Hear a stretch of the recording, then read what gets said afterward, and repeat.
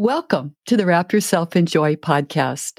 I'm Karen Dwyer, speaker, teacher, and author of 4 books on joy. If you are searching for more joy in your life, join me for about 15 minutes every week. It could change your life. My newest series is called Advent Joy and is based on my book, The Joy of Advent, Journey with the People, Events, and Prayers at the First Coming of Jesus Christ. It has an imprimatur and a built-in study guide.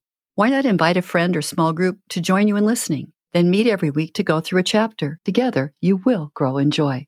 The podcast is brought to you by the Ultimate Christian Podcast Network. Please subscribe to this podcast so you never miss an episode. Additional links to my books and free bookmarks are available at wrapyourselfinjoy.com. Hello. Welcome to Advent Joy Podcast 1. I am Karen Dwyer, and you are listening to Wrap Yourself in Joy, the Advent Joy series. It follows my book, The Joy of Advent, Journey with the People, Events, and Prayers. The celebration of Advent often surprises me. It comes so quickly. What about you? It was just fall, then it was Thanksgiving, and then within a week it's Advent. So let's prepare our thinking, our mind, and our heart with plenty of time to find the joy of Advent this year. Here's a bit of background for you. Did you know what the word Advent means? Advent comes from the Latin word adventus, which means coming. When we hear the word Advent, most of us think that it refers to the 4-week season before Christmas that focuses on the coming of the birth of Jesus Christ. And it does. But the season of Advent is also especially meant to focus our attention on the present coming of Jesus in our own lives, or increasing our desire for his presence every day. At the time of Advent on our church calendars, it's so easy to skip the time when we could spend on the passages of Scripture that celebrate the joyful longing for our Savior. But not us, not you, not this year. So I'm glad you've joined our joyful journey of faith. I'm praying that Jesus speaks to you in new ways, as together we discover again the people, the prayers, and the events so important to Jesus' first coming. In our journey, you will meet Zechariah, Elizabeth, the Blessed Virgin Mary, Joseph, John the Baptist, the angels, the shepherds, Simeon, Anna, and the Magi. It's like we will travel with them and partake in the most meaningful events in their lives. We will discover 3 pairs of events related to Jesus' first coming, including 2 annunciations, 2 births, and 2 circumcisions. Plus, we will pray the 4 great prayers found in Scripture, also called canticles in the church. They include Mary's Magnificat, Zechariah's Benedictus, the angel's Gloria, and Simeon's Nunc Dimittis, all found in Luke 1 and 2. Our journey will take us back 2,000 years to some amazing places. Through the Word of God, Jesus wants us to meet his family and friends, and we ask the Holy Spirit to be our guide. So are you ready to get going? Well, we're going back 430 years before Christ today. You see, the people of God in the Old Testament had heard from God through the prophets, but now God had stopped speaking to them. Why? Because they had stopped listening. They refused to follow God and his commandments. Zechariah 7:11 says, "But they refused to listen and turned a stubborn shoulder and stopped their ears in order to not hear. They made their hearts hard in order to not hear the law and the words, and the Lord of hosts had sent by his Spirit through the former prophets." You see, God kept calling to them. He even said through the prophet Hosea in chapter 1, they kept sacrificing to the Baals and offering incense to idols, yet it was I who took them in my arms, but they did not know it was I who healed them. So about 430 years before Christ, God promised in Malachi 4 to send a Messiah and a forerunner for the purpose of this, to turn the hearts of parents to their children and the hearts of children to their parents. Then in Luke 1:17, we read that this would be fulfilled in God's plan to send Jesus Christ and the forerunner, John the Baptist. Now we understand the backdrop of the coming of Jesus Christ. The people had fallen away. They had stopped listening to God. They stopped worshiping God, and they stopped obeying God. They turned to idols and even sacrificed humans to them. God warned the people, so when they stopped listening, he stopped speaking. Now, fast forward 430 years, and we're about to drop in on the first annunciation of two annunciations. The term annunciation in Latin means announcement. So God began speaking again, and he sent his announcements through his most important heavenly messenger, Gabriel. In Luke 1, we meet Zechariah, and he's the first person recorded in Scripture to hear from God after almost 430 years since Malachi wrote the book of the Old Testament. We can read about this in Luke 1, 5 through 7. In the days of King Herod of Judea, there was a priest named Zechariah who belonged to the priestly order of Abijah. His wife was a descendant of Aaron, and her name was Elizabeth. Both of them were righteous before God, living blamelessly according to all the commandments and regulations of the Lord. But they had no children because Elizabeth was barren and both were getting on in years. So there we meet our first holy couple.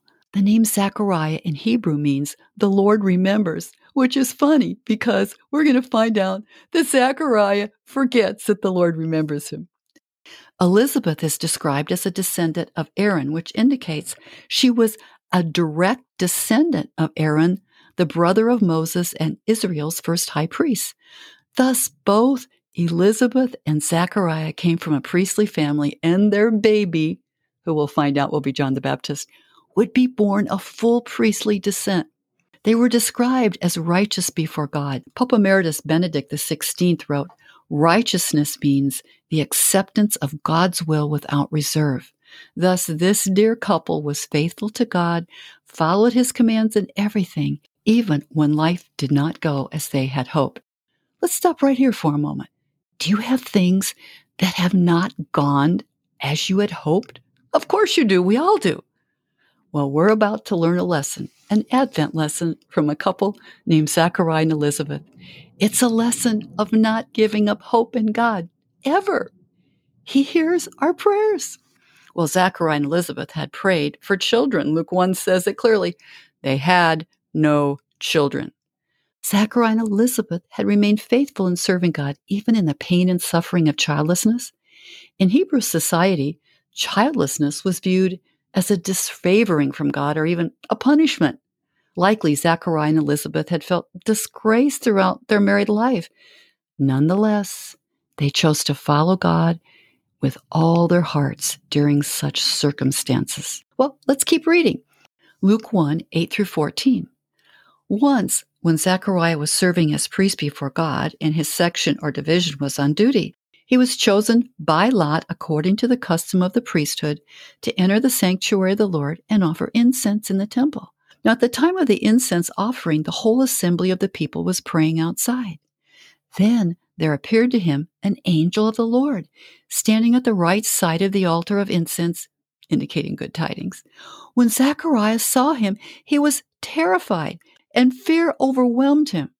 But the angel said to him, "Do not be afraid, Zechariah, for your prayer has been heard.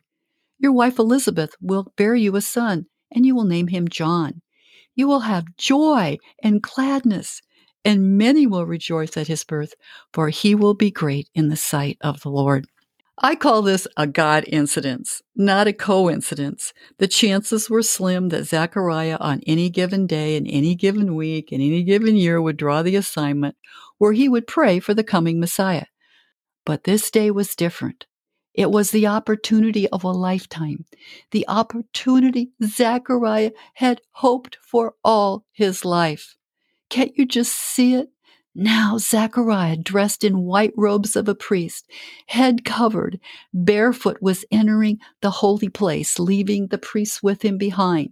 The golden candlestick was on one side, the table of showbread on the other side. The altar of incense was before him. Moving his censer back and forth, Zechariah began to pray. But suddenly an angel appeared on his right side. It was Gabriel. Let's keep reading, Luke 1, 12 through 14. When Zechariah saw him, he was terrified and fear overwhelmed him, but the angel said to him, "Do not be afraid, Zechariah, for your prayer has been heard. Your wife Elizabeth will bear you a son, and you will name him John. You will have joy and gladness, and many will rejoice at his birth, for he will be great in the sight of the Lord. He will turn many of the people of Israel to the Lord their God. With the spirit and power of Elijah, he will go before him to turn the hearts of parents to their children and the disobedient to the wisdom of the righteous, to make ready a people prepared for the Lord. Zacharias said to the angel, "How will I know this? For I'm an old man and my wife is advanced, getting on in years." The angel replied, "I am Gabriel. I stand in the presence of God, and I have been sent to you to bring you good news. But now, because you did not believe my words, which will be fulfilled in their time, you will become mute, unable to speak, until the day these things occur." This sounds harsh, doesn't it? Doesn't this sound harsh? But consider the circumstances. The great angel Gabriel had been sent to Zechariah by God. But Zechariah said, "It's too late. I'm too old. My wife's really old." Get the picture? His faith was strong, but he looked at the circumstances. His wife was past her time of having children, and he was pretty old himself. He just could not picture it. Oh, poor Zechariah. The angel Gabriel, the great archangel, just couldn't take his unbelief. With what seemed like one sweep of his finger pointed at Zechariah, he muted him for 9 months. And Gabriel's no puny angel. The name Gabriel in the New Testament Greek means the might of God. In an almost humorous way, Gabriel used his might to teach Zechariah an important principle. Since Zechariah's name means the Lord remembers, Zechariah would get a 9-month silent retreat to never forget the Lord remembers. Now, there may have been many reasons why Zechariah did not believe Gabriel. He may have lost hope in the change of his circumstances. After all, Elizabeth was old and past her time of having children. Or he may have been discouraged, thinking that God didn't really care about him or his personal life. Or he may have grown tired of praying the same prayer. He had given up long ago and simply could not believe the possibility of having a child. Or it would take a miracle for this to happen now, and even the presence of an angel couldn't help Zechariah believe. Gabriel also appears in Daniel 8 and 9 to give Daniel some insight about the coming of the Messiah. And when Gabriel appears, he looks like his name implies mighty. He is sent from the presence of God, and he reflects God's magnificent glory. Well, let's keep reading. Luke 1, 21 through 25. Meanwhile, the people were waiting for Zechariah and wondered at his delay in the sanctuary. When he did come out, he couldn't speak to them, and they realized he'd seen a vision in the sanctuary. He kept motioning to them and remained unable to speak. When his time of the service in the temple was ended, he went home. After those days, his wife Elizabeth conceived, and for 5 months she remained in seclusion. She said, "This is what the Lord has done for me when he looked favorably on me and took away the disgrace I have endured among my people." We know Zechariah returned home to tell Elizabeth about his shocking experience, but the scriptures don't give us any details. How do you think mute Zechariah told Elizabeth about the message and the angel Gabriel? How would Elizabeth have responded? What joy they must have shared with the surprising answer to all those years of prayers and waiting.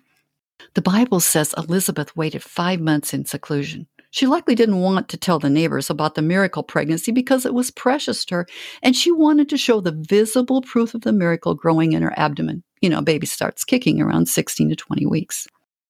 So it's time to conclude our journey for today with a bit of reflection. We started our Advent joy in Luke 1, where we met Zechariah, Elizabeth, and Gabriel after 430 years of silence from heaven. Zechariah had given up on his prayers being answered, but God had a powerful message for him and for us. God hears, God answers. Don't give up. St. Jerome wrote about Zechariah, "Your prayer is heard. That is to say, you are given more than you asked for. You prayed for the salvation of the people, and you have been given the precursor, John the Baptist." Have you ever prayed for something so long that you gave up? Have you ever received more than you expected just when you were about to give up?